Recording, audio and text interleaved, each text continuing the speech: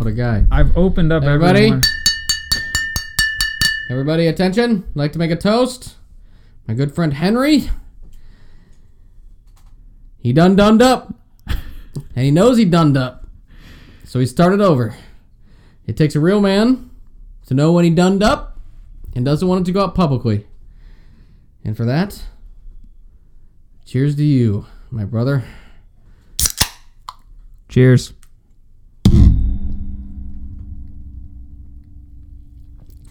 Now start over so we can get this over with. Yes.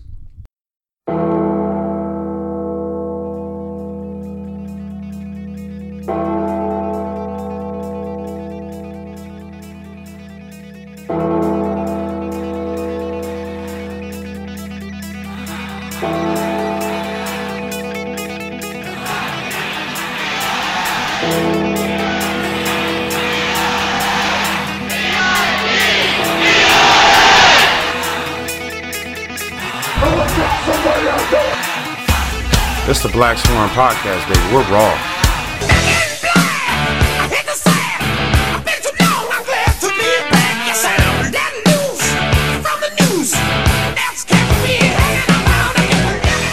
And welcome to the playoff Week 3 edition of the Black Swan Podcast. Hank Piper here with Rob Antonell. How you doing tonight, buddy? I'm alright. I'm right there with you. You know, it's just a quick, easy podcast tonight. We'll get this over with and get on to beating Hoover. Sounds good. All right. So before we get into Hoover, we might as well talk about the what would be the nice way to put it? The dumpster fire of a team we played last Friday night. Yeah, I think they were the Scots. That would have worked. Yeah, you know, close enough. Whatever. Okay. What are your thoughts on it, Rob? If any? You know, we were at the game, lucky enough to be there, so it was a weird atmosphere, but it was nice to be back home. Yeah, I mean, all year the atmosphere has been a little bit different than normal. A little bit smaller of a crowd this week because of how the tickets are being done through the OHSAA, but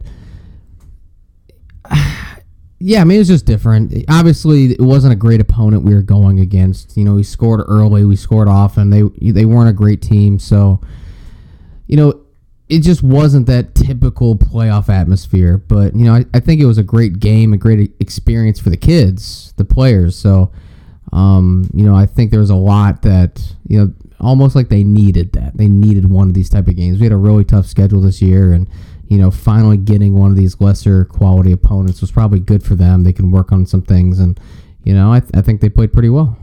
Yeah, one of the big things was, you know, our offense it's been something of a bugaboo all year, and the McKinley game was a bit of a get right game for us. I think we had an idea of what we wanted to be at the beginning of the year, and obviously injuries happened, and we had to. We found ourselves in a bit of an identity crisis, I think. And you could see it start to peek through at the end of the Benny game and then at the end of the Iggy game, where it's like, okay, we're kind of finding who we are, doing what we do best. And the McKinley game was like a get-right game for us, and we played a pretty clean – we had a pretty good day offensively. And then this just kind of continued that of it. Like you said, it wasn't a great opponent. But we didn't really make any mistakes. We played a really good game. We ran like 2 plays. We ran power, Y crosser, and I think our trail post. But we were really efficient. We only had, 1 turnover, which was just I wasn't necessarily mad about. I know me and, you know, our sometimes co-host Tech had a long discussion about just throwing a prayer up to Jaden in double coverage, which in that situation, I'm not mad about trying to let your guy go make a play. But in general, you know, we played a really clean game on offense. Black Swarm defense did its thing. Special teams got back to looking like how we usually do. Played really good, really clean, and came out of there with, 56-0 win? Yeah. I mean, anybody that's listened to the podcast in the past knows that a lot of the time I completely forget about the last game. I forgot. Like, you're talking about this turnover and the situation. I'm like trying to think, when did we turn the ball over? How, where, when did it happen? And then you're like, oh, double coverage up to Jaden. I'm like, okay. How, when, where? I don't remember that at all. For whatever reason, I watched the game and then it's gone. There's like a few key moments or a few things that I want to talk about from each game that I take with me, and everything else kind of just disappears. So I have a really hard time talking about the last game. Yeah. That's probably just a CTE. You're fine. I mean, maybe. Honestly, who knows? Got hit in the head a lot, but. Well, you said you got some key moments like from every game you want to talk about. You got anything from this game? Not really, to be honest. It's just one of those games. It was a typical blowout game. Obviously, our defense played really well, and they played really well all year. So I think that was, in general, one of the things I want to talk about. I want to talk about how our defense is just always really good. Before that, I missed the opening touchdown. I was in the stadium, but not in a seat yet. So, So I heard it. I was like looking up the ramp, and I saw players running down the field, but I didn't get to see the actual play. Got up to my seat just 30 seconds too late. But it, a long pass touchdown, right? Yeah. So I mean, that's good. That's something we want to see. We want to see, the vertical passing game that we know we have. Just hasn't been done all year long. As much as in the past, I should say. Not that we haven't, but compared to what we've seen in the past, it's just a different style. But it's nice to see that. Nice to see that threat happen. And nice to see the connection happen early. I think getting people involved early. The one thing I listen to sports talk radio every single day. Big sports talk guy. Big sports talk radio guy, and it's mostly right now talking about the Browns.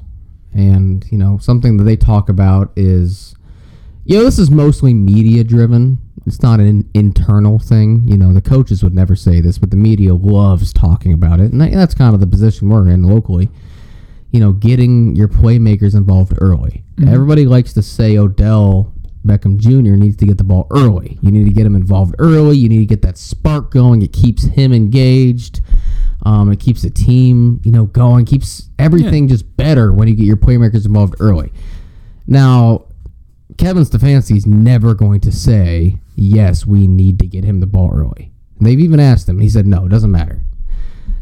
But from the media perspective, it's a fun thing to talk about. The fans liked hearing this. So same idea. It's like, hey, we're going to get Jaden the ball early. We're going to give him a long pass, or we're going to give him a screen, let him work. Or even like a kickoff. Just let, I'm kind of just generalizing here. Cleveland Browns, Massillon Tigers, insert whatever your favorite team is here. Yeah. Getting your playmaker involved early, let him return a kickoff. Something that keeps them engaged. And this is more for the fans. The coaches are going to completely let this go, and it means nothing to them. They have a game plan they need to accomplish. They have schemes they need to do. They have people they want to target. But for fans, for the media, it's really fun to talk about your playmakers, getting them involved early, and how it just seems to make everything flow so much smoother. So for us, fans, let's call ourselves media members for a second. It was nice to see him get involved early. You got that long pass, and it's like, hey, boom, here he is. Can't say anything about the rest of the game. Boom, got it to him early. Here you go, long touchdown. Have at it. Get out of day. And for the rest of that, team ran smoothly. So, it's a really fun talking point for the fans and the media. So I guess that would be like one of my big takeaways is that, you hit them early. Yeah, I think you look at the first half against St. Ed's. We came out, we were slinging it. Our offense looked like we were in rhythm. We knew who we were. We knew what we wanted to do, and we could do it.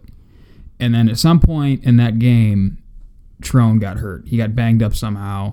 We don't know the specifics of it, but the fact that he didn't play week 2, and you can kind of even see later in the game, he didn't look healthy. Yeah. Week 2, he doesn't play. Week 3, he comes back. Who do we play? Warren 3, then Benny, then Iggy, then and he just did not look good. Not quite the same at all. Like, he's putting him in the dirt. He's making. Not that he's making bad decisions. It's just the throws themselves look bad. And from what we've seen before to what he was doing at that point is indicative of some kind of injury. Mm-hmm. Benny, still not great. Still looks like he's trying to get healthy, trying to get back in rhythm. Iggy, we just had, for the most part, a very frustrating offensive game that we ended up, I think the run game that against Iggy is what, saved us. And then McKinley, we didn't ask him to do much. This game, we come out, run a couple plays, and, I missed the touchdown too, but I got to see it on the replay, and he threw a dime to Jaden. Nice. It looked good. And that's the thing, he's shown bits and pieces throughout the year that if you can keep the pocket clean, keep him in rhythm, he will make good decisions, and he can make some good passes.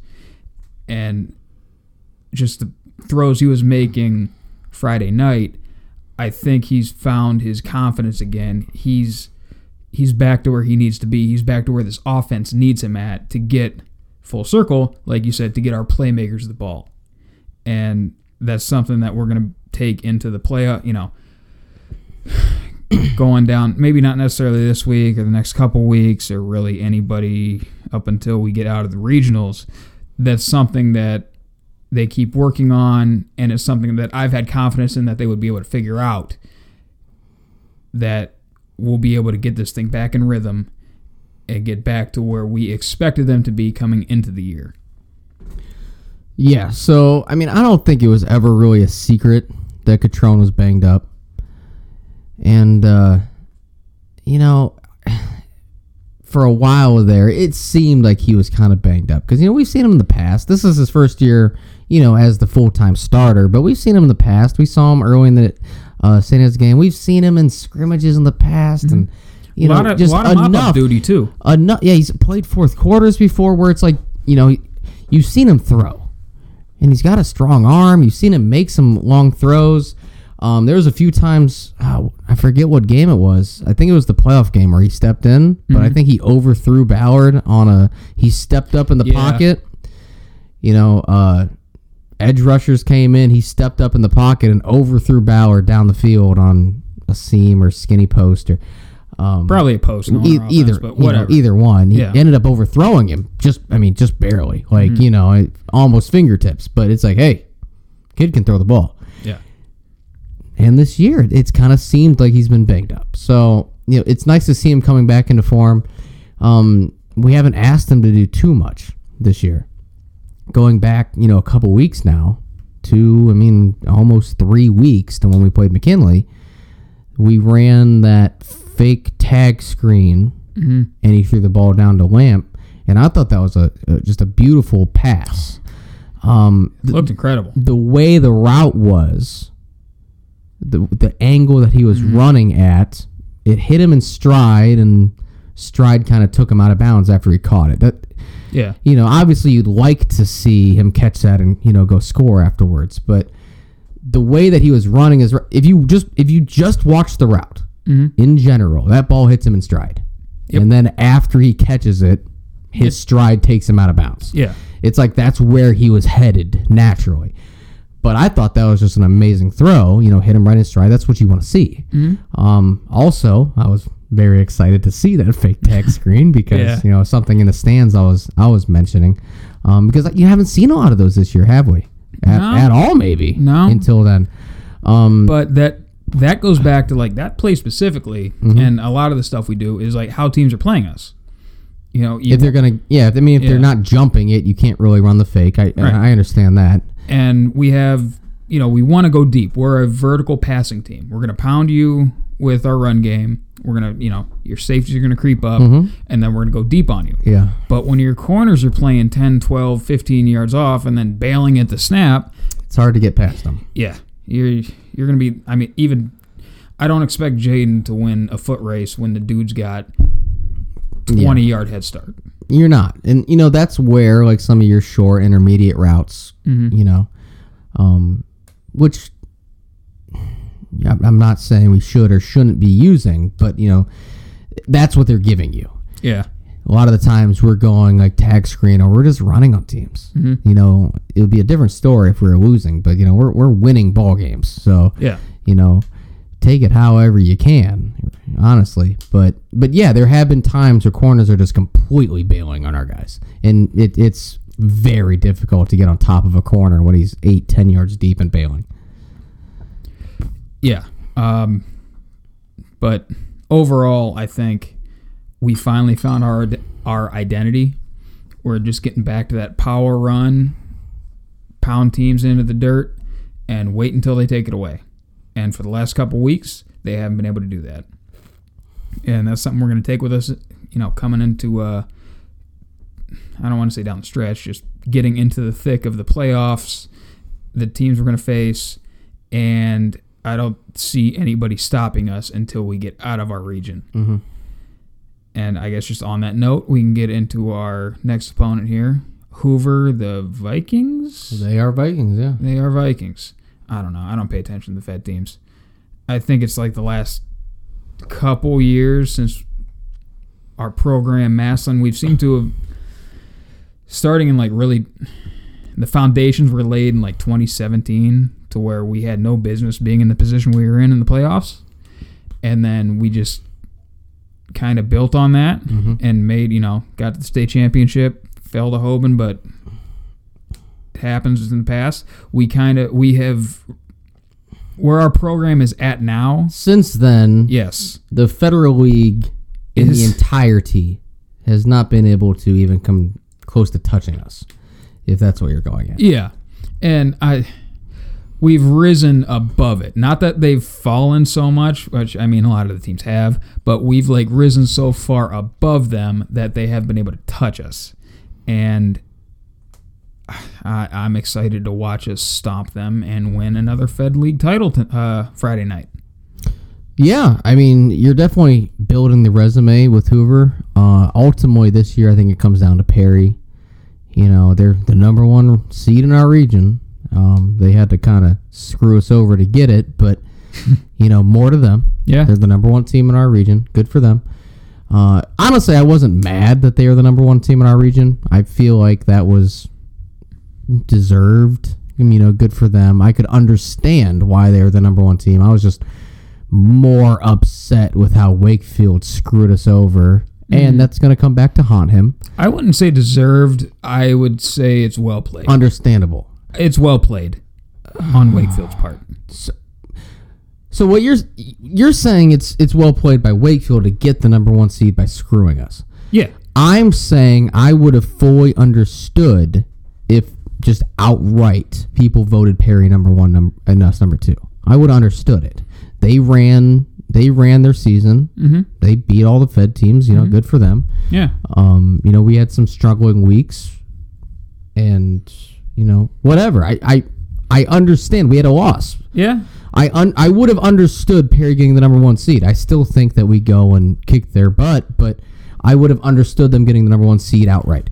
The fact that Wakefield had to go in and screw us in order to get the number one seed, that's what upsets me. I don't care if we're the number two seed. Yeah. Whatever. I would rather play at Paul Brown Tiger Stadium than at Perry Stadium. And yes, if you guys haven't been paying attention, the regional championship games will now be hosted at the home site if they choose. Yes, if they are choose, given the choice to host the game, but we all know they're going to host it. Wakefield is going to say yes, we want to host. So we're going to be playing. If we get there, and if they get there, it would be at Perry, I imagine. But good for them. I'm just mad that he himself tried to screw Massillon in order to get the number one seed. At the end of the day, it doesn't matter, but we noticed. And we're coming for you.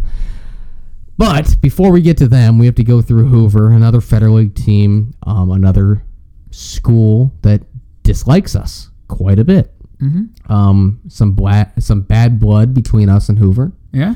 They've done some things that disrespect us lately. So fairly recently, actually. Fairly recently, yeah. Just in general, a lot of local teams don't like us. That's pretty apparent. But specifically, Hoover has said and done a few things that kind of show how much they dislike us. Mm-hmm. We all remember back in 2018 when we had to go to their field to play, what was it, Wadsworth in the playoffs. And what'd they tell us? That their home locker room isn't available for use. So there's a few different excuses that I've heard. We went and played Wadsworth at Hoover as a neutral site. We were the home team. When we showed up, and I remember watching this because we were in the parking lot already tailgating, our buses showed up and they got redirected to another spot. And I was like, that's kind of weird. Why would our buses show up in one spot and have to go to another? Well, if you don't remember, Hoover put us in one of their auxiliary locker rooms, like the soccer or track locker room or something. JV volleyball. JV volleyball locker room, which was it wasn't at the stadium. No. It was like in the school or it was close by. It was neither their home or away locker room. It was on campus, but not at the field. They put us in an auxiliary locker room, and we were like, why are you, we're the home team. We're supposed to have the home locker room. And they threw out a few different excuses of why we are not going there. And some people say they weren't going to use their home locker room at all. And then I think the official thing that I've heard, I guess it's not official because everything is behind the scenes from where I hear it, but they told us that one of our representatives went over during the week and said, yes, this is fine. You can put us in your aux locker room, which is not true. 100% not true. Absolute horseshit. It's not true. But I think that was their official statement, was that we agreed to go to their aux locker room. Not true. We were not happy about it. We did not want that. We are still mad about that. Yes. And I believe they ended up putting Wadsworth in the home locker room. They absolutely did. So you heard like the weird, like, we're not going to use our home locker room at all. Well, you did because you let Wadsworth have it. And then we never signed off on it. They put us in a weird locker room. They stuck us in a glorified broom closet. Yeah, it's just bad all the way around. I don't know. And then not to mention, at halftime when there was a power outage that seemed to only strike our press box. So another thing people may or may not be aware of is that at halftime, our press box, where our coaches, all of our coaches are up in the press box, those guys, the power went out. So they lost power to, communications. Their headsets are out. Huddle. They can't access. They can't do stuff up there. Luckily, we always transport generators with us, and thank you, Massillon Tiger Booster Club, for that. Yeah, we have some great guys that work with this, and I think there was a article in the newspaper once a couple weeks after this that talked about, the whole ordeal of what they do with that box truck and all of the stuff that they take and what they take and why they take it. And, why in the world would you take a generator with you to a game? Well, this is why we take a generator with us to a game. Because Brian Smith hauled a generator up onto the roof of the stadium into the press box where our coaches were, so they still had communications. But like you're saying, the only spot in the entire stadium that the power went out was in our coach's press box. So it's just, and there's no rule about how if one team goes out, the other team has to go out. So we didn't miss a beat. We got a generator up there. We got everything running. But yes, there's no rule. So like if our power would have went out, Wadsworth could have kept theirs. Mm-hmm. And they would have. And that's nothing against them. It's not their fault. So, but just in general, there's no rule about it. So yes, we would have gotten screwed if we didn't have a generator. It's just a weird coinky-dink, That stuff happens all the time. It seems to happen to Massillon like quite a bit. Like so much so that it's almost like the reverse of having a 4-leaf clover and a horseshoe stuffed up your ass. Like you're just so unlucky that all these bad things just seem to happen to us out of the blue. And it's worth noting. It's taking down. So another thing, and tell me if this sounds familiar to you, because I can't quote it, but I swear I heard this. Okay. I think it was on the podcast. I don't know who said it. I feel like somebody said it publicly on our podcast, one of the coaches. Mm-hmm. Maybe not. maybe I'm making this up. Please do not quote me. I could have swore I heard somebody say that we had a contract with Hoover to play. And then at the last second, they backed out. And then also, like a month later, their coach went to the paper and talked about how we don't play anybody. Does that sound familiar, or am I making this up? I feel like you're making that up. No. But at the same time... Oh, darn. I could have swore. But at the same time, if you just like, if we go out and you said that somebody, I will fully back you right now. Yeah, I get that, but I don't want... I know you're just going to blindly back me because screw Hoover. I get it. But I could have swore we had a contract with them and they backed out. I don't know, maybe...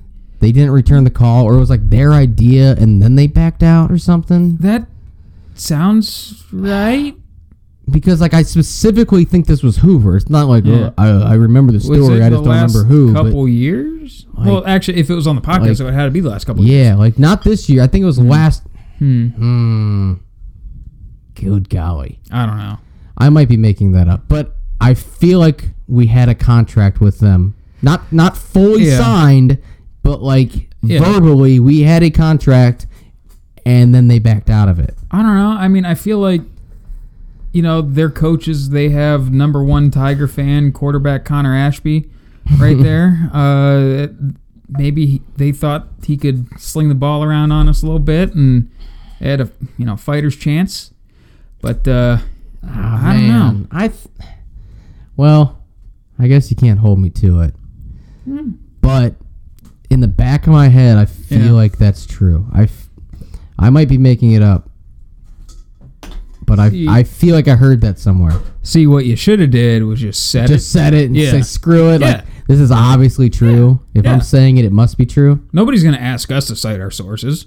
Yeah. Other people are going to cite us as a source, and that's fine. Like, we're not liable to anyone. Hoover backed out of a contract. Yeah. They for sure did it.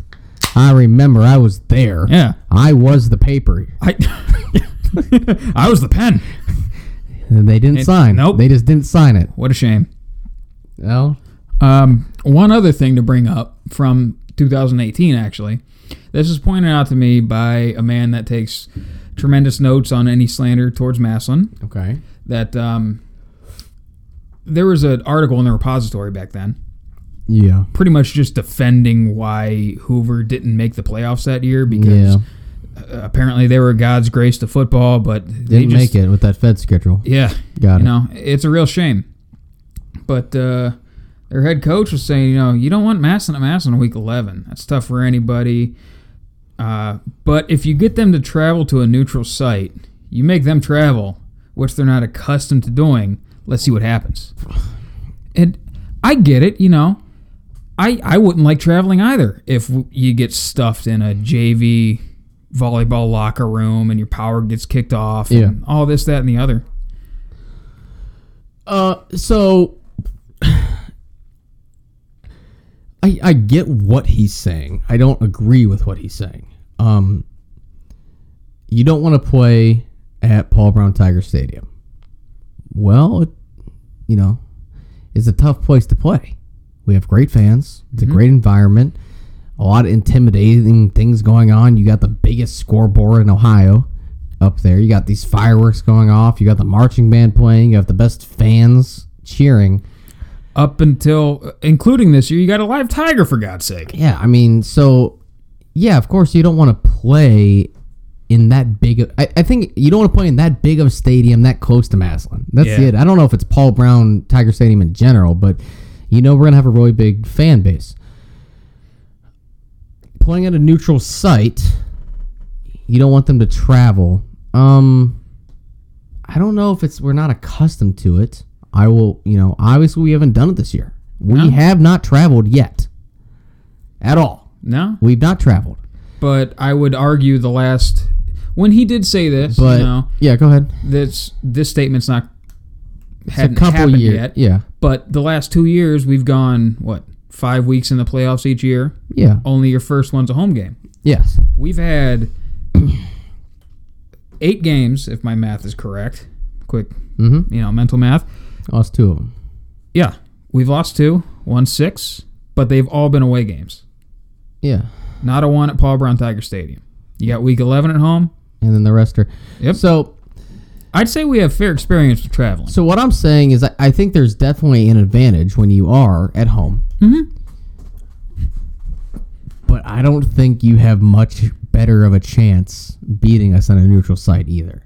Absolutely not. So, I mean, Hoover, let's just be honest, has not been as good of a team as us the last few years.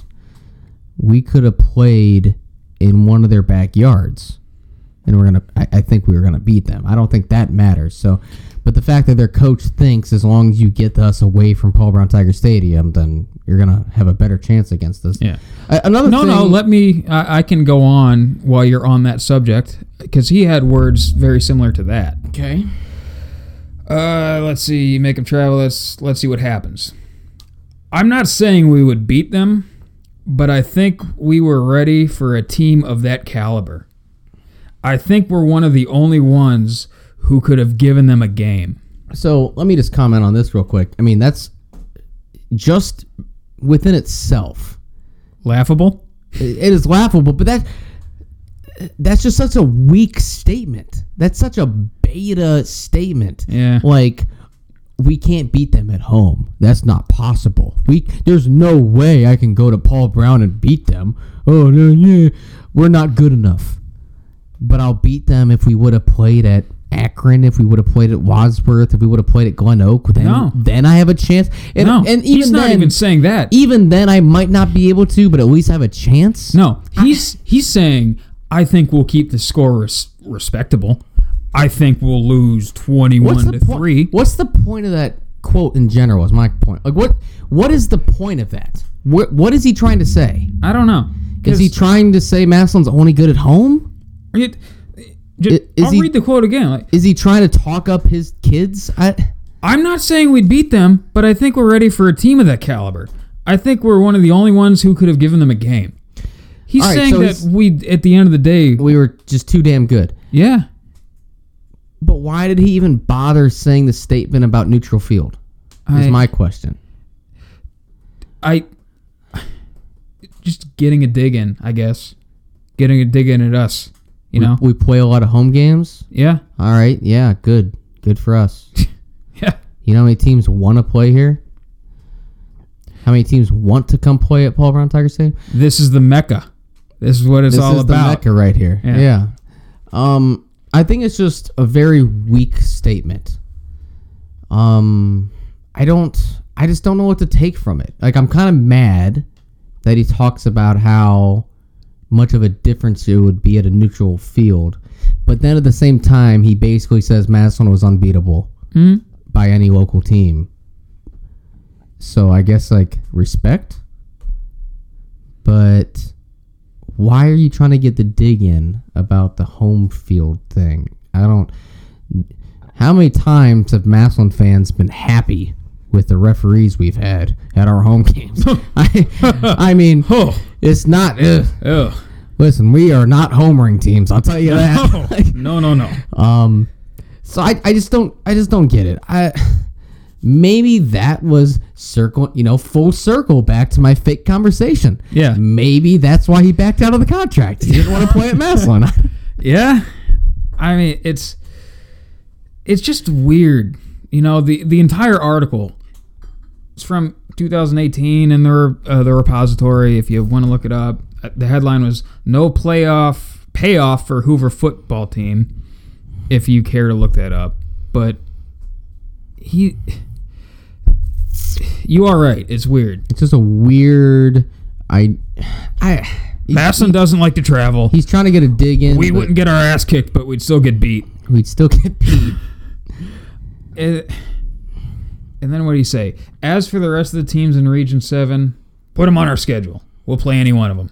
Weak region. Well, yeah, I get that. It has been a weak region the last couple of years, and they still didn't make the playoffs. So, good for them. Yeah. I'm just still mad at how they treated us the last couple of years. So I know that there are some people in that locker room that, remember these type of things. Mm-hmm.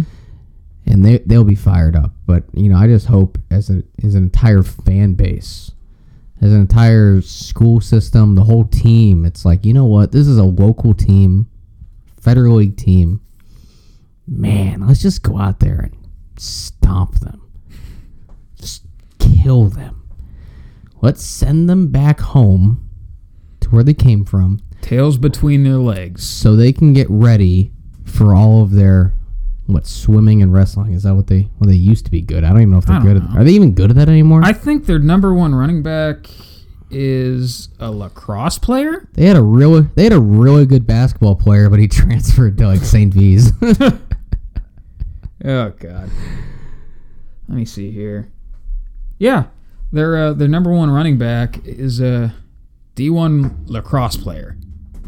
When is men's lacrosse? I thought that was a fall sport. Is that a spring sport? I don't know. Maybe he's going. Is he doing?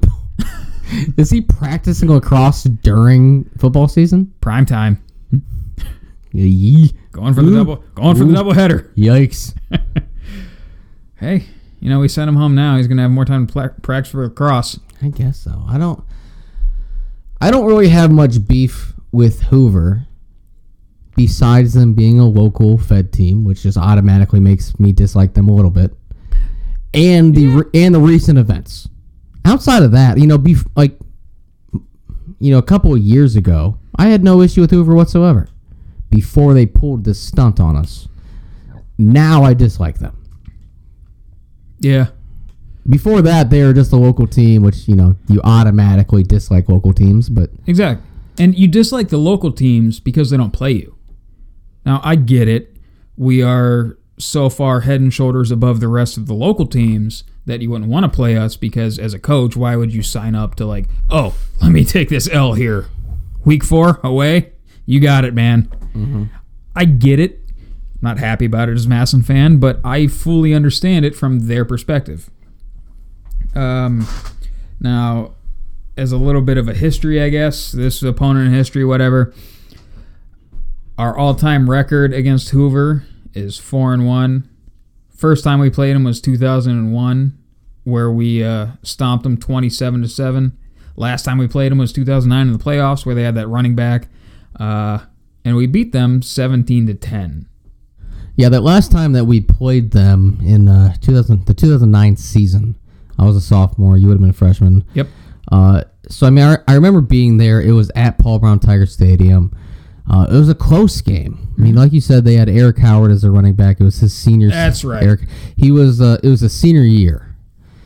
I think he was a Mr. Ohio.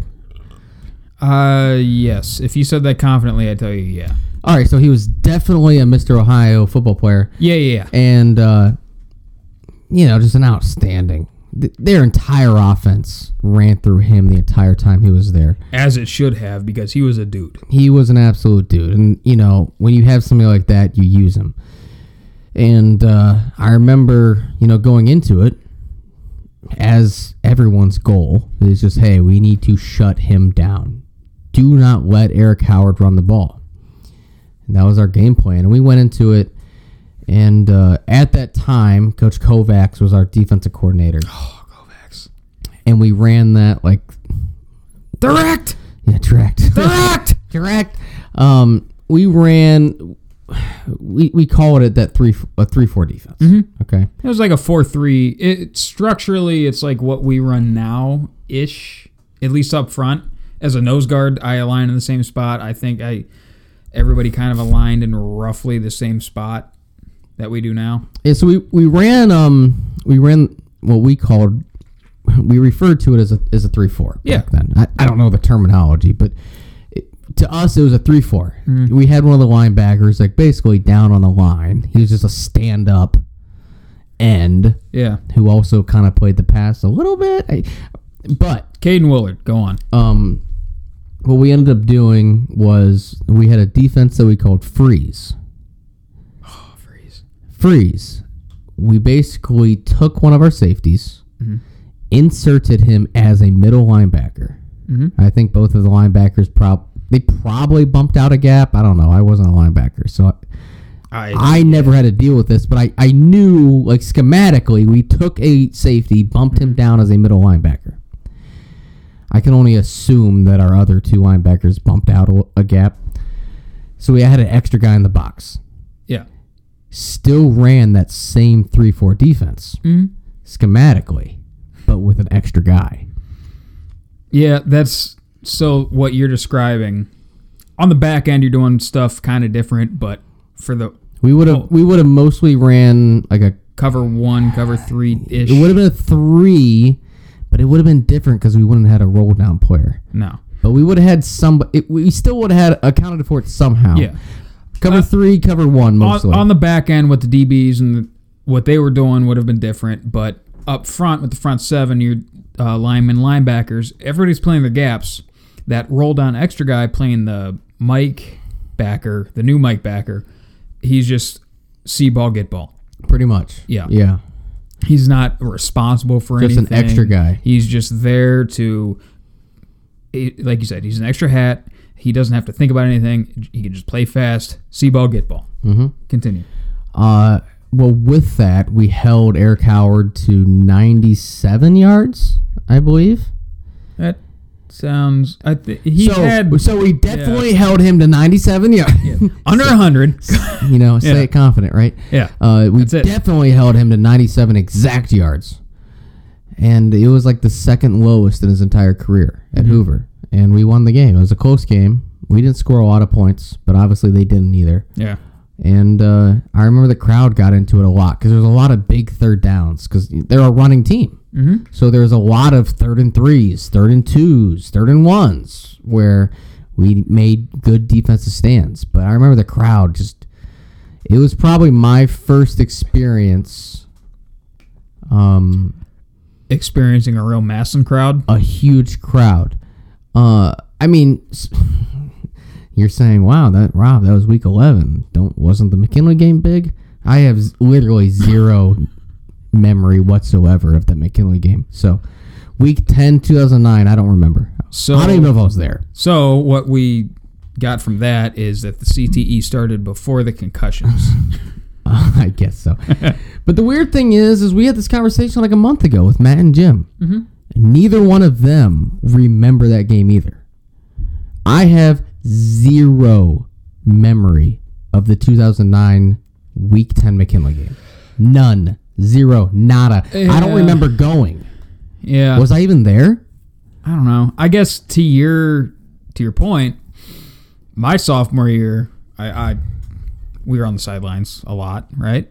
Yeah. You was a sophomore, me as a sophomore. Well, me as my entire career, but whatever. That's neither here nor there. I remember running out of the hoop for the McKinley game my sophomore year, mostly because, oh shit, this is a giant crowd in Paul Brown Tiger Stadium. Yeah. Mm-hmm. Oh shit, people trip. There's a pile up around the hoop. I gotta run around some bodies. Beyond that, I really don't remember my sophomore McKinley game either. So that one, it was at home. Devin Smith's senior year, my junior year, your sophomore year. Yep. There's a few things that I remember. We got our asses kicked. Did we? Oh, we got smacked. It's a good thing that you don't remember. Gun to my head, it was a close game. No, it was never close. Yikes. We got smacked. Yikes. No clue what the score was. It could have been 21-18. We got smacked. I'm convinced. One of those? It was bad. Like, Eesh. It was not a good game. Eesh. We got smacked. But I remember Devin making the one catch where he wasn't looking. The ball just accidentally hit him in his hand and he caught it. Happens. I remember we ran a trick play from like the 5-yard line, 10-yard line. Mm-hmm. Ours or theirs? We were about to score. Theirs. Theirs. Got it. Their 10-yard line. 10-yard. We had a tackle-eligible trick play. Nice. Which we actually ended up using the next year. And we scored on them my senior year. But we tried it against them my junior year. And this kid, Tyler Robinson was his name, I believe. Oh, T-Rob. Yeah, T-Rob. Yeah. So we lined him up as our left tackle in a tackle-eligible formation. I think it was either a false start or defense jumped off sides or something, right? Either way, the play got blown dead before it even started. Yeah. T-Rob ran his entire route, a little 5-yard, 10-yard comeback. Look at me, I'm wide open. I'm a left tackle eligible. Yeah. Ran it, and then jumped up and down, upset because he was mad that the play got blown dead. And I remember looking from the sideline. I'm like, this. I was so mad because we were running a trick play. Yeah. No one out of the entire 25,000 people there had any idea that we were running a trick play right there. Mm-hmm. And he gave it away because instead of just going back to the huddle like a normal person, he ran his 5-yard route and then jumped up and down mad to the point where everybody saw him was like, what is he doing? Why is that left tackle wide so open? Why is that left tackle wearing a receiver number? Oh, that was a trick play, wasn't it? You idiot. Ruined a trick play for us. Also, I think Devin Smith had a negative 5-yard punt that game. He was kicking from his own 5-yard line. So the ball would have been on the 20. Yeah. And he kicked it to the 15. All this sounds exactly we were down. This sounds 30. exactly like a Jason Hall coach football team to me. It was. Yeah. But I remember that year. Mm-hmm. I do not remember my sophomore McKinley game at all. None of it. Wait, what? You just described your sophomore. No, I just described my junior. I described your sophomore. Yes. I described your sophomore. Go. We got there. Yeah. I don't remember my sophomore game whatsoever. So that would have been week 10. I think week 11 we played Hoover at home. It was at home, so it had to be week 11. Yes. Yeah. So we played Hoover week 11, and I remember that game pretty well. Mm-hmm. I just remember the crowd was amazing. And like I said, the style of play, Hoover naturally got into a lot of 3rd and shorts, which are big crowd plays. You need the crowd to get loud. So yeah. I remember it being a really loud, great atmosphere. It was a good game, and we came away with that win. Well, I don't think this game is going to be quite as good. I think Hoover is going to learn a lot about Massillon and a lot about themselves this coming Friday. It's going to be one of those games where a team, they think they're hot shit. They have, admittedly, a very good quarterback, at least for our area, and they're going to get baptized by fire. And we're going to introduce Connor Ashby to the Black Storm defense. Not that he didn't sit and watch it beat Hoban a year ago, cheering for us. Mm-hmm. Go Tigers, TIG. I think I saw him in a couple TIG chants. So at the Hoban game last year, Connor Ashby, or at least somebody wearing his Letterman, was sitting right in front of us. It looked like a MAC quarterback wearing his Letterman, yes. Was sitting right in front of us at the Massillon Hoban game. So that was kind of the point we're getting at, is that he was there. He was on the Massillon side, sat right in front of us. Besides that, I don't remember how he was cheering, or if he was cheering, or I actually have I have no idea. Matt if he hated us the whole time. Matt wanted us to talk shit, so I'm talking shit. I'm doing. He was there. While we're talking about that, yes. So my sophomore year, I have plenty of memories, just not of that first McKinley game. What I remember is my sophomore year, we played McKinley in the regional championship at Akron. Yeah. And when I was walking down... Great game, I think. So they have that tunnel-ish thing, right? You know what I'm talking about? Like the fans can kind of overlook... It opens up in the corner. Yeah, so the fans can kind of look over the end of the bleachers, and they can see the tunnel. Well, I remember walking out, and during the pregame and everything, I was just looking around, because it's like one of those, holy crap, there are so many people here. Yeah. Huge crowd. This is amazing kind of things. And as a sophomore, you kind of just take that in, because you don't really have many responsibilities, besides just looking around. I did the same thing in Kent my senior year. Yeah, so you just you kind of just look around. But my biggest takeaway was when we played McKinley in the regional championship, and then when we played Glenville in the Final Four, both at Akron, is just groups of people wearing Lettermans. And it's like, wow, there's an entire group of kids from St. V.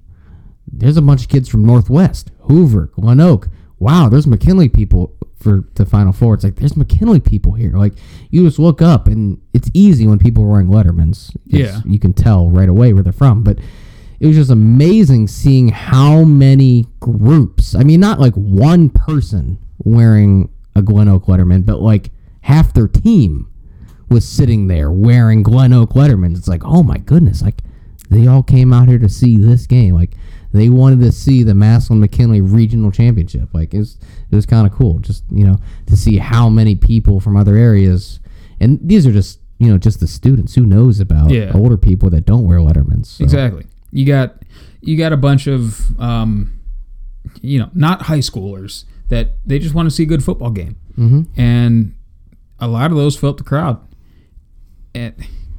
It ends up being like a slight to us, so we can't be, they may be sitting around us, but they're not up cheering with us.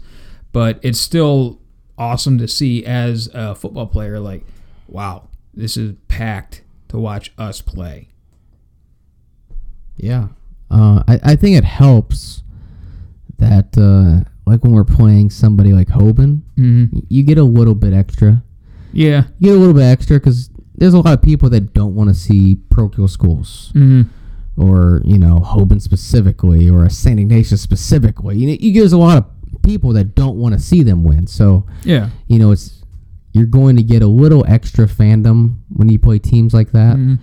But like when we played McKinley in the regional championship, it was Massillon McKinley. It was just two local teams, obviously rivals.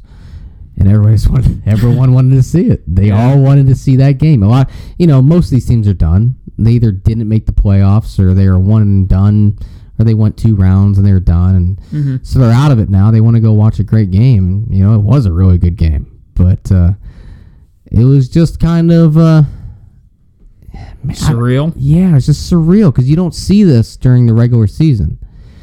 You're either playing on Friday nights when everybody else is playing. Yeah. Or you're playing McKinley on a Saturday, and the tickets are so sold out that no one else can go watch it. Sorry. People probably want to, but they can't. But when you get into the playoffs, you get some local people that just want to see a good game. Or you see some local people that it's like, hey, you know what? I am going to support Massillon against Hoban because why not? So it's nice to see. But, yeah, it's just surreal seeing that. And point is, Ashby was at the Massillon Hoban game last year, sitting right in front of us. Yeah. So there you go, Matt. I guess kind of getting into the, we can get into Ashby or the rest of the personnel. Talk about, people wanting to see a good game and all that. I don't think that's what they're going to see on Friday night. I think they're going to see an ass kicking. And ass kickings usually start up front, so that's where we're going to start. On their offense, let's start with their left tackle. Junior, 6'1", 250. Their biggest guy. Left guard, senior, 6', 235. Centers, 6'1", 230. Right guard, is 6', 230. Right tackle, 6', 220. That is not a large offensive line. Now, granted, I know they run a spread offense. Like to run 4 wide a lot. They'll run a little bit of tight end, fullback sets, but they like to spread it out and let Ashby dish the ball out. Which I guess if all you're going to be doing is pass setting the entire game, that's fine. That line's decent enough in the Federal League, I suppose. Might even be big in the Federal League. I don't know. I haven't paid attention to the Fed for a while. But point is, it's not a big line to face Massillon. It's nothing special that we faced, and I think our defensive line, let alone our linebackers and safeties, are going to eat them for breakfast, spit them out for lunch, and eat them again for dinner. Fullback tight ends, they got 6', 230, 6'4", 230, 6'2", 200, 6'2", 240, nothing worth mentioning. Their running back, Drew Robinson, number 29. He's a senior, 6', 180. He's the lax player. Smooth runner, good vision, catches ball out of the backfield. They're going to try and get him the ball in all sorts of ways. They like to throw the ball a lot, so he's going to be running. He's going to be out on the route, not doing a bunch of sitting in the backfield pass protecting. That tells me that they're only going to have 5 linemen in there running a bunch of scat, empty protection, meaning if we blitz, which I don't think we have to because I like a lot of the matchups one-on-one, but if we choose to blitz, we can draw up some designs to get a lot of guys running free at Ashby at the snap, and it's going to be a long night for him. Wide receivers, you got Brock Heen? I don't care. 6'5", 215. That's a pretty big body. He's their number 1 wide receiver. He uses his body well. He catches well. He's not fast, but you can't teach 6'5". That's a large human, and that's who they like to throw to the most. The rest of them, number 21, 5'11", 185. He's the number 2. He's the fastest guy. He's a deep threat, runs a bunch of seams. He's on some RPOs, out drives, crossers, that kind of thing. Look to get him the ball a bit once we take away their first, second, third, and fourth options. And, of course, Connor Ashby. He's senior, 6'1", 180. He's got some MAC offers, all-state quarterback. He's quick to scramble, but he always has his eyes downfield. He's looking to throw. He's not looking to tuck and run. He's looking to throw. And that's one thing that I think with our defense is we're going to really have to... I don't know we're really going to have to... What's the word I'm looking for? Everybody in coverage is going to have to stay on their guys. Once the quarterback goes to scramble, you can't just bail on your coverage guy to go make a tackle on him, even if you're close. You have to stay on the guy that you've matched up with, stay in coverage, and let other players make a play. The only other little tidbit from he's about 65% passer on the year against non-Fed teams, which is good to see. You want your quarterback probably above 60% completion percentage. There's a lot of variables depending on what system, what kind of routes they're throwing and whatnot, but that if you had to draw a hard line, I would say 60%. And I said that's against Fed teams, or that's against non-Fed teams.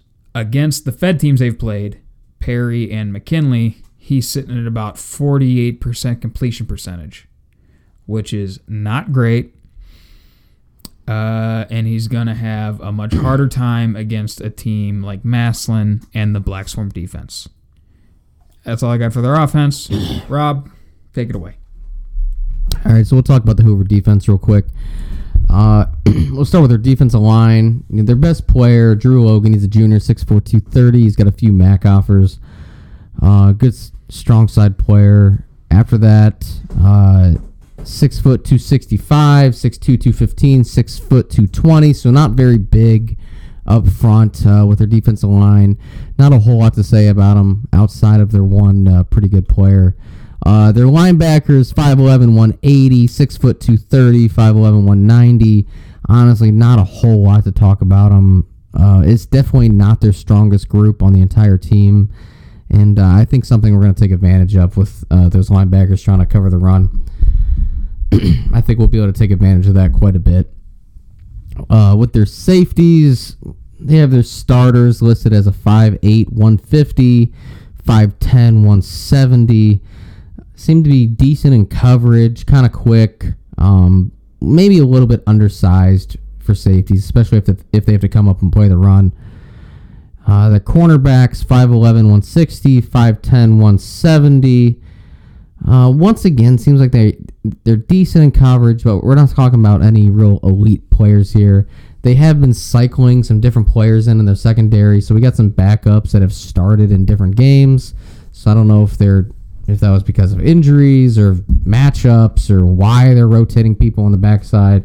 The one note on here is that there's one player named DJ Reed They have him listed as a backup safety and a backup corner. He's 6'3", 180. He's considered the fastest player. He started at safety versus McKinley. He started against Jackson as a corner, and I guess we consider him to be their best corner, but he doesn't start normally. So, why? Who knows? He might start against us this week, maybe not. He's got a little bit of height, length to him, and if he's fast, like maybe he matches up better against our receivers, maybe not. But he's not listed as their normal starter. So the secondary is not huge, but they seem to be decent in coverage, decent in quickness, maybe a little bit undersized if you're looking at them for run support. So, I guess that's their defense. Outside of their one pretty good defensive lineman, it's a bunch of pretty average players after that. So I think we should be able to, once again, kind of get our offense going. We should be able to establish the run, and, hopefully that can open up some passing for us as well. Baptism by fire. I would be fine with that.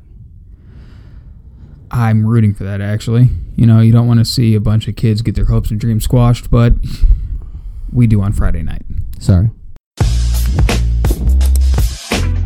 Hey, Tiger fans. I bet if you're anything like my partner Hank, you probably need to go see an eye doctor. Yes, sir. And if you do, we have the place for you.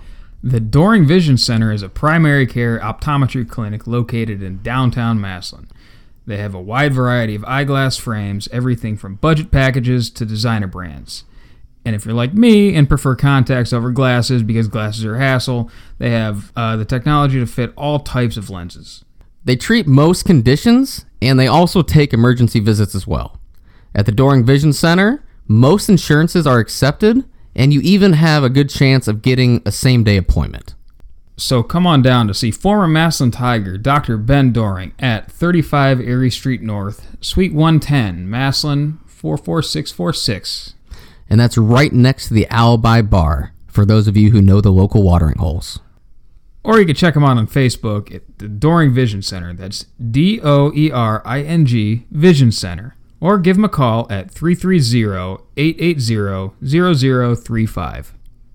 Doring Vision Center, proud supporter of all things Massillon. Big thanks to Doring Vision Center for sponsoring the Black Swarm podcast. Big thanks to Ben Doring of Doring Vision Center. I know he listens to these and he hears what we have to say. And Ben, senior on the 2009 team that beat Hoover. He was on the team that beat Hoover and then went on and played McKinley in the regional championship and then played Glenville. He was a senior that year. Big part of that offensive line. Yeah. Great Massillon Tiger player, and now he has the Doring Vision Center downtown. You should go check him out. But I know he listens to these, and I've mentioned this before, and I've been slacking. All right, I haven't just fully got into communication with them like I wanted to, but I'm a step closer. All right. Okay. we are now closer to that step. All right. But I've seen Ben. Listen, I've seen some things on Instagram. I know you guys do a lot of smoking. You guys smoke some meats, smoke some brisket. That's where you're going with smoke that. some pulled pork. I've seen it. I've seen it. I've seen him catch some fish too. And listen, I don't want to challenge him to anything about. I don't want to challenge him anything about fishing. He's got the upper edge. And honestly, based on the stuff I've seen him smoke, he's got the upper edge there too. They got some experience smoking meat. But I know you've got a little group together. You guys got your own little thing going. I've got a little group also. I think there's some room here for us to maybe have a little cook-off. You're going a little competition here. Friendly competition, Yeah, of course. of But, course. let's see, my pulled pork against your pulled pork kind of thing. We'll make a day of it. Okay. You know who wins are the people that get to eat all the pulled pork. That's going to be the winner of the whole show. But, Ben, I'm just saying, there's some room for us to collaborate. That's all I'm saying. So, one of these days, I'm actually going to take the initiative and, get in full conversation with them rather than, this half conversation we got going on right now. But, I think that would be exciting. 'Cause you see, do you follow the one page that they got? I'm gonna show it to you. Okay. They got a full page dedicated to Foods they to smoke? smoking meat. Yeah. Oh, they're into this big time. All right. It's like what Jim and I wish we were doing. Yeah, So that's true. Yeah, we're not quite there. No, just like this entire podcast operation, it's very much fly by the seat of your pants, kind of Absolutely. making it up as you go along. But people enjoy it. So Yeah. that's what it is. What it is. That's all that matters. But big shout out to Ben Doring and the Doring Vision Center. Go check them out. For all of your Blind people needs like myself. I didn't want to say that. I Yeah. don't know what the technical term is. I can say that. Yeah, you can say it. So, glasses, contacts, issues with your eyes and vision. So go check out Doring Vision Center downtown. All right. So on the subject of sponsors and food, we got the FW Renner and Sons question that we always ask, our guests, which is where your favorite eatery in Massillon. Well, that question gets a little boring, so I'm going to ask Rob the opposite of that. What do you mean? I want to know the absolute worst place there is to take somebody to go out to eat in Massillon. Wait, are you serious? Like, worst place in Massillon? Is that what you're asking right now? Yeah, like if you, hey, let's go out to eat. BW3s. I feel like you had that one in your back pocket. I don't need to think about this. Oh, yeah? The Buffalo Wild Wings in Massillon is the worst place in Massillon. It's not even close. It is the worst place to eat in Massillon. Is it the B-dubs in general or that I don't know. B-dubs specifically? So here's the thing: is I'm not crazy about B-dubs in general, but I've been to other ones and they're not as bad. The one in Massillon is horrible. It's just horrible. I hate it. I hate everything about it. Yeah. It is so overpriced. Their food isn't great. Let's just be honest. I mean, if you're looking for the best wings, that's not where you go anymore. That is not the place you go for wings. I don't think it's been that for a while. So I don't understand. Like, I mean, I think it's kind of lost its hype. But anybody that still thinks there's hype to B-dubs, why? Why do you like B-dubs? So the last couple of times I've been there, it's been on a Thursday where they do their buy one get one free boneless wings. Yeah. Sounds like a great deal, right? Essentially half price wings. Yes. Buy one get one, half price, same thing. Half price boneless wings. Okay, even for an expensive place, that can't be bad, right? It's horrible. Okay. They are small. It's like popcorn chicken. It's not even wings. It is literally like popcorn chicken. Boneless wings aren't wings to begin with, but that's a different conversation for another day. Yes. Yes, Continue. but you know what a bonus wing is normally It's like. supposed to be like... It's a larger sized... minimum... almost like a nugget, a round nugget. a McNugget. It's like a round-ish chicken nugget. You know, You know what size it's supposed to be. Let's put it that way. Yeah. All right? They have boneless chicken, which is like popcorn chicken. They're like marbles. And they pass them off for $1 a nugget. Are you kidding me? $1 a nugget? Yeah. I'm sorry, I just processed what you said. Wow. It's horrible. So you get on half price night 50 cents a popper, which is not much at all. So I went to, unfortunately, I went there last week. Wasn't my choice. I could have said no. You know, it's not like I was dragged there, So I was like, all right, we'll go. It's on Thursday, so it's half price bonus wings. Awesome. So I decided that I was going to get the 10 bonus wings, which means I got 10 free. So it's going to be 20 total bonus wings. And I said that to the person I was with. And they're like, all right, well, I think I'll get like 6 traditional wings on the side on top of like 10 wings. I was like, all right, cool. So when the server came over, I said what I wanted. I wanted my 20 wings. The person I was with ordered 6 traditional. He's like, and they were like, yeah, that'll be it. I was like, no, hold on. Like, what you're missing here is that the 20 wings were just for me. Yeah. I am doing 20 boneless wings. Yes. And they're like, what? You're eating 20 boneless wings? I was like, I told you, they are not very big. They are small. Order yourself a order of bonus wings. Because they thought I was getting 10. They were getting 10. No. I was getting 20. And even after that, I was like hungry and disappointed. They were barely coated in sauce, which You can definitely overdo sauce. And there's places that do overdo the sauce. Mm-hmm. But if you hand me a piece of popcorn chicken and it doesn't look like there's any sauce on it at all, that's not enough sauce. Yikes. Okay. So I got 20. They ordered a 6, so they got 12. They had 12 boneless and 6 bone-in. But, yeah, I mean, $1 a wing. And that's not good anywhere, to be honest. But that's what they charge. It's $1 a wing, and it's like popcorn chicken. It's not great. Another issue I have with them, and this is defendable. You can defend this part of it. Mm-hmm. But they have taken the coronavirus COVID sanctions like over the top. Yeah. So most places you can go to, and it's relatively similar. Things are spaced out a little bit more. They try to make things a little bit more safe. There's guidelines they have to follow. Mm-hmm. B-Dubs decided to take those guidelines and just exponentially raise them. It is so much different than any other place. You know, we went there for when the Browns played the Bengals on Thursday Night Football. You know, big night. Where do you go? You go to B-Dubs to watch the game. Wasn't a lot of people there. Understandably, it's not a great place. But we went there anyway, thinking that it would be a good place to go to. Well, you know the rule. Bars have to stop serving alcohol at 10 o'clock. Yeah. That's the rule. Yeah.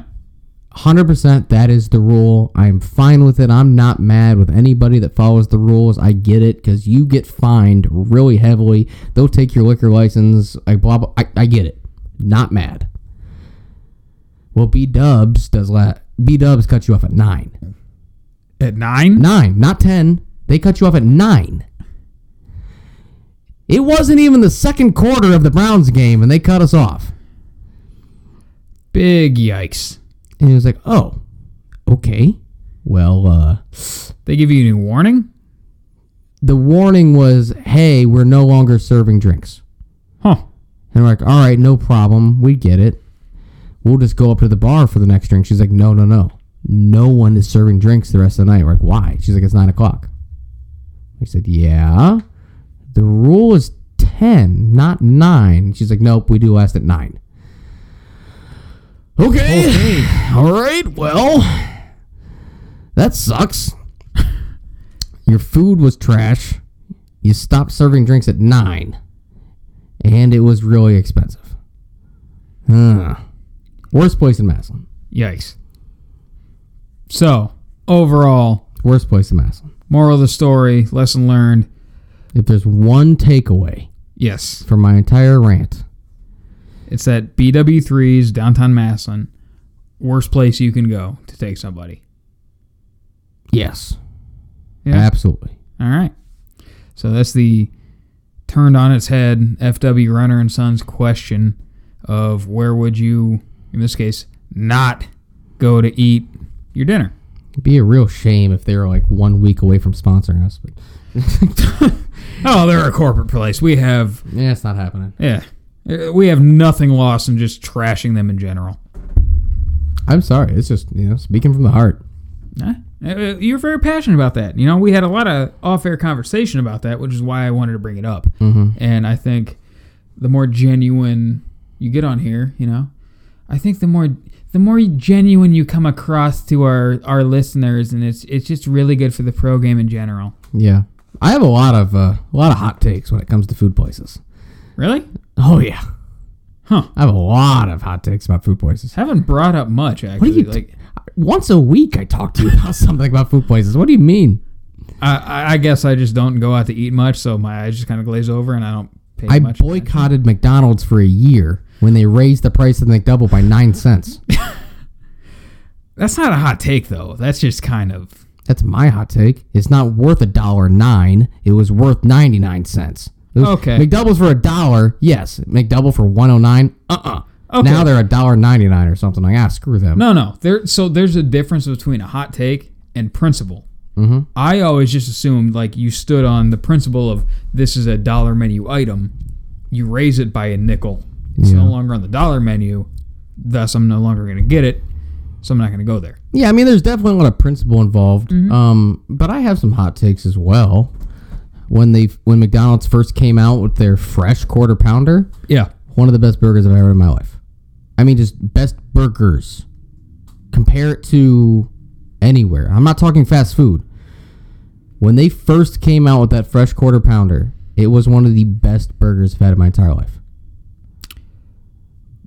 Since, it is not good anymore. Don't know why. I have other people that can back this up. It tastes completely different. You know what they call a quarter pounder in France? I heard you say it earlier. What? A Royale. A Royale? They're on the metric system. They don't know what a quarter pounder is. I guess that's fair.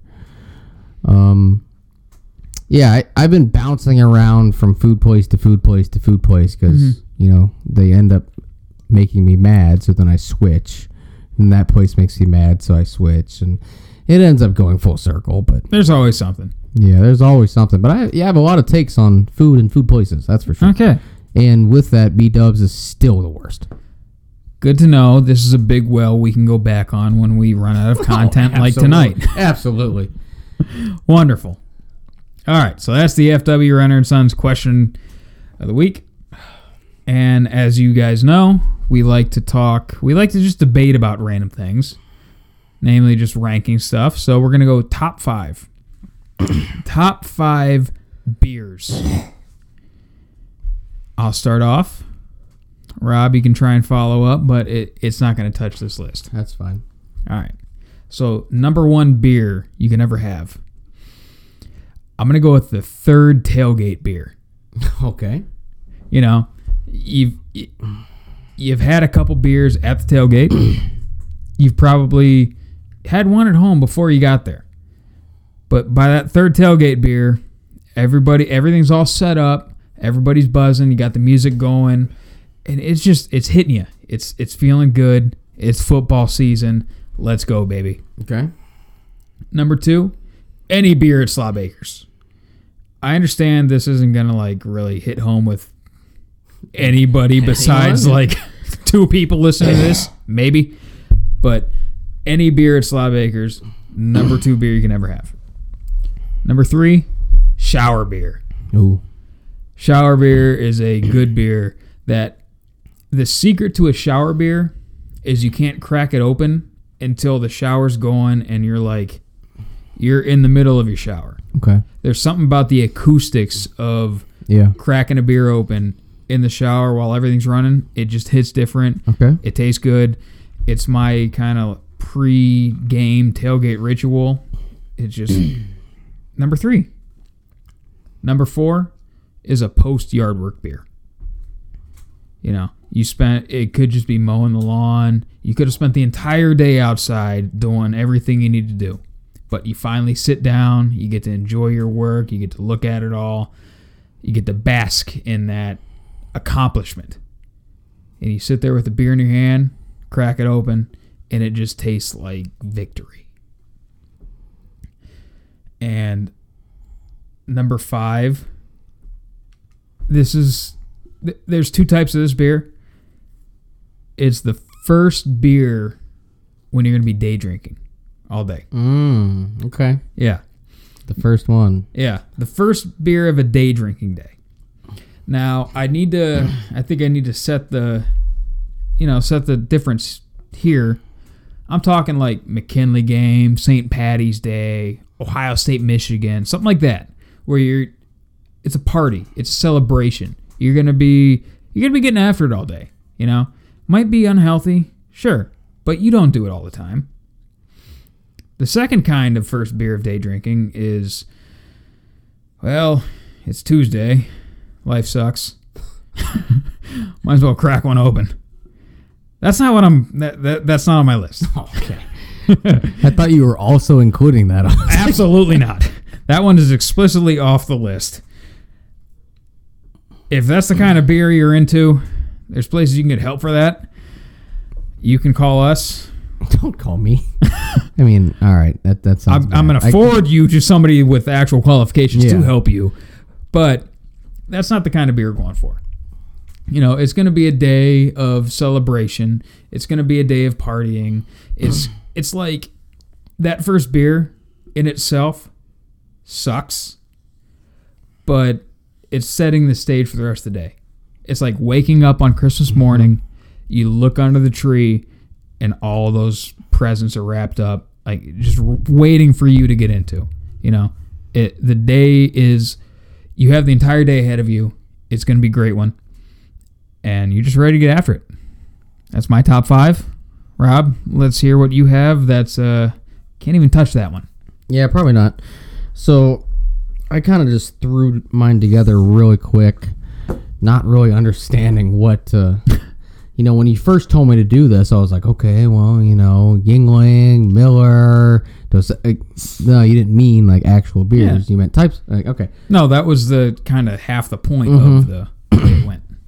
So I was kind of just throwing together some things right now. I have 6 things written down, trying to like brainstorm. My idea was to get like 10 of them on here and then narrow them down.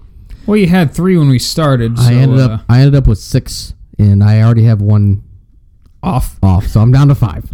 All right. So what do you got? Here's my 5. Give me 1 second to kind of figure out which one's number 5. We'll go that one, and then that. Yeah, let's go with that. That's fine. Okay. All right. So my number 5 best beer. Man, can you tell? I just got something stuck in my throat. I know. This is rough. I'm not great. Not doing great. I've been trying. The whole time you're doing your 5, I was trying to get this. Yeah. It's not going away. I'm sorry. All right. So my number 5 type of beer is the next beer. Oh, the next beer is a good beer. The next beer is a top 5 beer for sure. It's definitely in my top 10. It's definitely up there. The next beer is, you really rejoice in the beer you have. Yeah. Yeah, the one in your hand, you start drinking it, but once you get below halfway, aren't you already thinking about that next one? Yeah. Let's be honest. You're counting down. How many do I have left? Right. I was looking over. I was like, 1, 2. I ran out. Yeah. I think Hank has some. All right. The next beer is the best beer. 5th best beer. Now, the caveat to that, I would argue, is you reach a certain point in the night, if you get to a point where that is no longer true anymore. Yes. So you get to a point where the next beer sounds horrible, and you want no part of it. Yeah. That's why it's 5th. Yeah. That's fair. So that was the 5th beer. All right. What's 4? The 4th beer is, I just kind of generalized it. I just said a tailgate beer. All right. Just in general, a tailgate beer. Not the 3rd tailgate beer, not the 1st, not the 8th. Just a tailgate beer. Something about... I can see that. Something about the reason why you're there. Yeah. Not because of the beer, but there's something going on. There's an event going on. You're tailgating for something. You're tailgating for an event. And it's just a different atmosphere. You got a little music going. There's usually a group of people around, so you're kind of having fun. It's like a party, but it's not a party. It's a tailgate. Yeah. Completely different. 2 very different things. A party's a party. A tailgate's a tailgate. But yeah. The idea is you have other people around you. You're having fun. The music's loud, upbeat. It gets you going. You don't really, it takes twice as many beers before you feel it because you're so upbeat. Exactly. It's you got the energy. There's an atmosphere to it for sure. So a tailgate beer is my 4th beer. All right. So now here's one. Honestly, I don't know what made me think of this. It's a little bit deeper. Okay. Deeper than you would think I would go. All right. That's at least 2 inches. So what I wrote on my little piece of cardboard that I ripped off of a beer case. Yep. Better than a beer can from last week. I wrote on a beer. So all I wrote was with someone. Now, there's more to it than that. Oh, God. So I had the reasoning already in my head. I just needed the reminder on the paper. With someone, not just with someone. All right. Where I'm going with this is specifically a beer that you're having with someone that you're not necessarily friends with. Someone that maybe you looked up to. Maybe he was a mentor of yours. Maybe it's a famous person. Mm-hmm. It's somebody that you're just sitting down having a beer with, even though you're not really friends. And I'm not talking about strangers. Yeah. All right, not just some stranger at the bar. This was, wow, you were my idol growing up. And now we're both adults sitting at a bar next to each other just by happenstance. Or it's like, hey, you are, someone somewhat important. You're just being guys. Yeah. Right? Yeah. Not in a creepy way where you see Urban Meyer across the bar and you just run up and start talking to him, right? Yes. But it's just somebody that you looked up to, someone that's a mentor, someone that maybe played on a football team 6 years ahead of you, right? They barely know who you are, but it was like, hey, I was in 8th grade or when you were a senior. You didn't know me, but hey, I looked up to you. You just have that weird conversation, not really a weird conversation, but it's like, hey, you matter to me. Yeah. Kind of thing, right? Yeah. Or it's someone you might not have ever thought that you were going to be sitting down drinking a beer with. Right? That's my third beer. That's pretty deep right there, actually. And have you ever had that where it's just like, wow, I never really pictured myself sitting here with you, drinking a beer together. I've never had that moment where it's like I never pictured myself. Yeah, but I have had the, wow, you and I are sitting here, both adults right now. You are, you are someone I looked up to when I was younger. Yeah, that you could almost say, not hero, but that same kind of something. Along that same vein. More than just another person. Exactly. There's something to it. There's something I can lead with where it's just like, hey man, you were you never knew it, but when I was a kid, you were something. You were something. All right, so Rob, that's my third beer. Rob getting deep as hell at number 3. What do you got for number 2? Follow that up.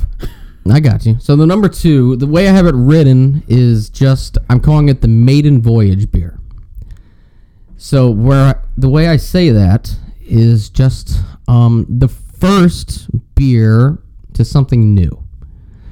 You just got a new house. Okay. And it's your first beer in your new house. I see what you're saying. Or you just got a new vehicle. You're not drinking in the vehicle, but you bring the vehicle home. Yeah. And you're just sitting there looking at your brand new truck. And you're like, hey, look at this thing, huh? Look at that. You're sitting there with your buddy oh, man, you're drinking your new boat. You just got a new boat. Oh, the beer in the boat. You're sitting in a docked boat telling your friends about how you're going to take it out someday. Okay. And you're drinking your first beer in your new boat. I can do you one better than that. Yeah. You're sitting in the boat, in its trailer, hooked up to your truck, in your driveway, drinking the beer. Absolutely. Oh, incredible. But it's your first beer to something new. Okay. That's where I'm going with this. So it's the maiden voyage of something new. A new house, new car, new boat. You just got a brand new tractor, a brand new mower. Oh, the mower beer is a highly underrated beer. A mower beer. The first beer on a new mower with the cup holder built in. Ooh. Oh, my goodness. You still put it in between your legs because that's just force of habit after all these years. So just the first beer to something new. That's really the takeaway from this is you just got something new and you're kind of celebrating with a beer. And it's just the first beer of something new in your life. Maiden Voyage beer. And then my number 1 beer. All right, you philosopher. What do you got for this one? Not quite as deep. The number 1 beer is a free beer. Really? It's a free beer. It's the number 1 beer. Yeah, a free beer's a free beer. You're going to drink it. You have to drink it. We had a full conversation about this before the podcast started. But is it a good beer? Is it a top 5 beer? It's definitely top 5. I put it number 1. You put it number 1. I guess it depends on what it is. I mean, if you hand me a Milwaukee's Best, that is nowhere near as good as a Maiden Voyage beer. Exactly. But it's a free beer. And you put it number 1. I think just conceptually, you have to put free beer number 1. You have to. I understand it. I get it. But I respectfully disagree. Let me see your tax return. Why? Because I want to know why free beer is a number 1 on your list. No, listen, free beer is a top 10. All right. It frankly, it might be 6. But just there's so much more that comes along with everything else we've talked about that you don't get with a free beer. Well, yeah.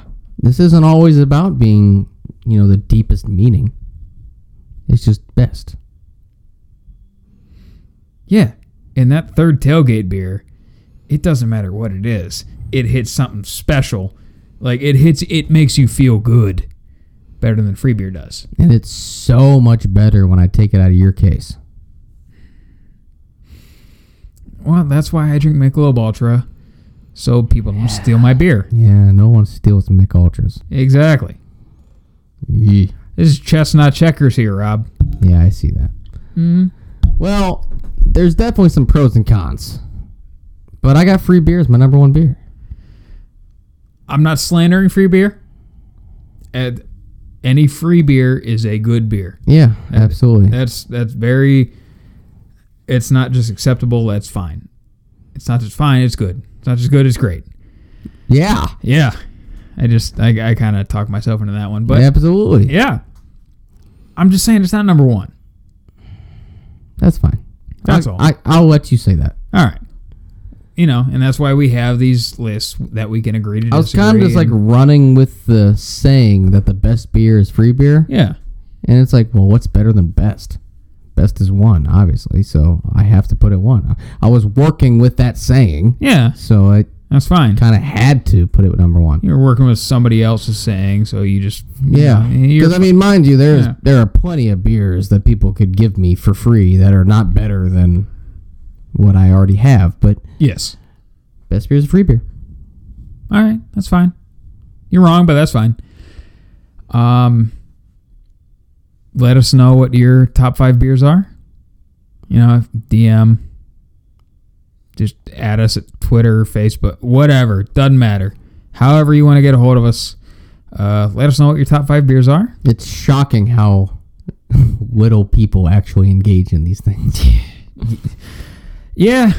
I guess with the way our listenership is down this year, I think it's just because of the general lack of interest in football in general. Mm-hmm. Hopefully. Otherwise, we're just doing a shitty job, and hand up, that's on us, I guess. But yeah, let us know what your top 5 beers are, and we'll interact back. It's not just going to be a one-way conversation. We might even shout it out here on this podcast if it's on next week's podcast, if it's interesting enough. If nothing else, just say how Rob's list was better than Hank's, or how you like one of them particular, or if you got a specific one you want to talk about, or something. Or how if you just want to say how Rob's list anything. We need attention. No one engages with us anymore. It is a tragedy, but I think it's because Rob comes up with these just horrible top 10 lists. I didn't think of this one. You thought of the idea, and my list is better than yours. I thought of the idea. And mine's better. Absolutely not. Whatever. Yeah. Just everybody, let us know how much worse Rob's is than mine. And we'll talk to y'all next week. Until then, go Tigers. Beat Hoover. Beat the Vikings.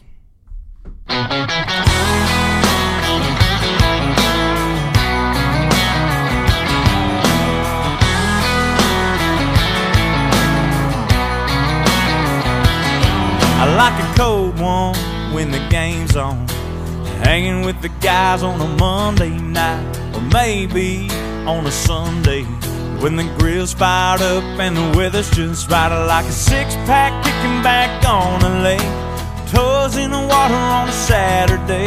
With all that said, y'all, what can I say? Beer tastes better on Fridays. When the hay's in the barn and my girl's on my arm and the boss man's on my back. When a holler comes alive with a four-wheel drive, raising hell, yeah, we like it like that. Got my same old koozie, hold my same old cane from the same old cooler, but something's different, man.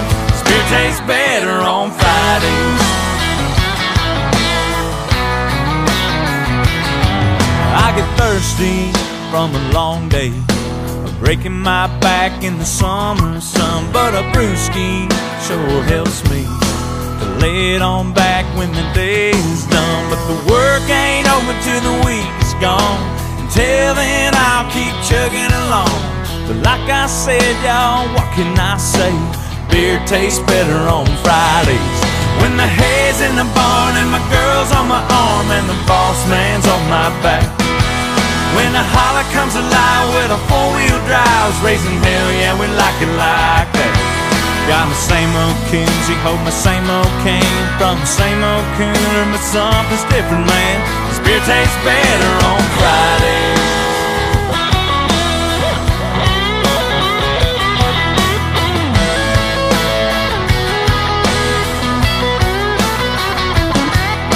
Seems like the only thing that gets me by is setting my sights on Friday night. When the hay's in the barn and my girl's on my arm and the boss man's on my back. When the holler comes alive with a four-wheel drive, raising hell, yeah, we like it like that. Got my same old koozie, hold my same old cane from the same old cooler, but something's different, man. This beer tastes better, beer tastes better, beer tastes better.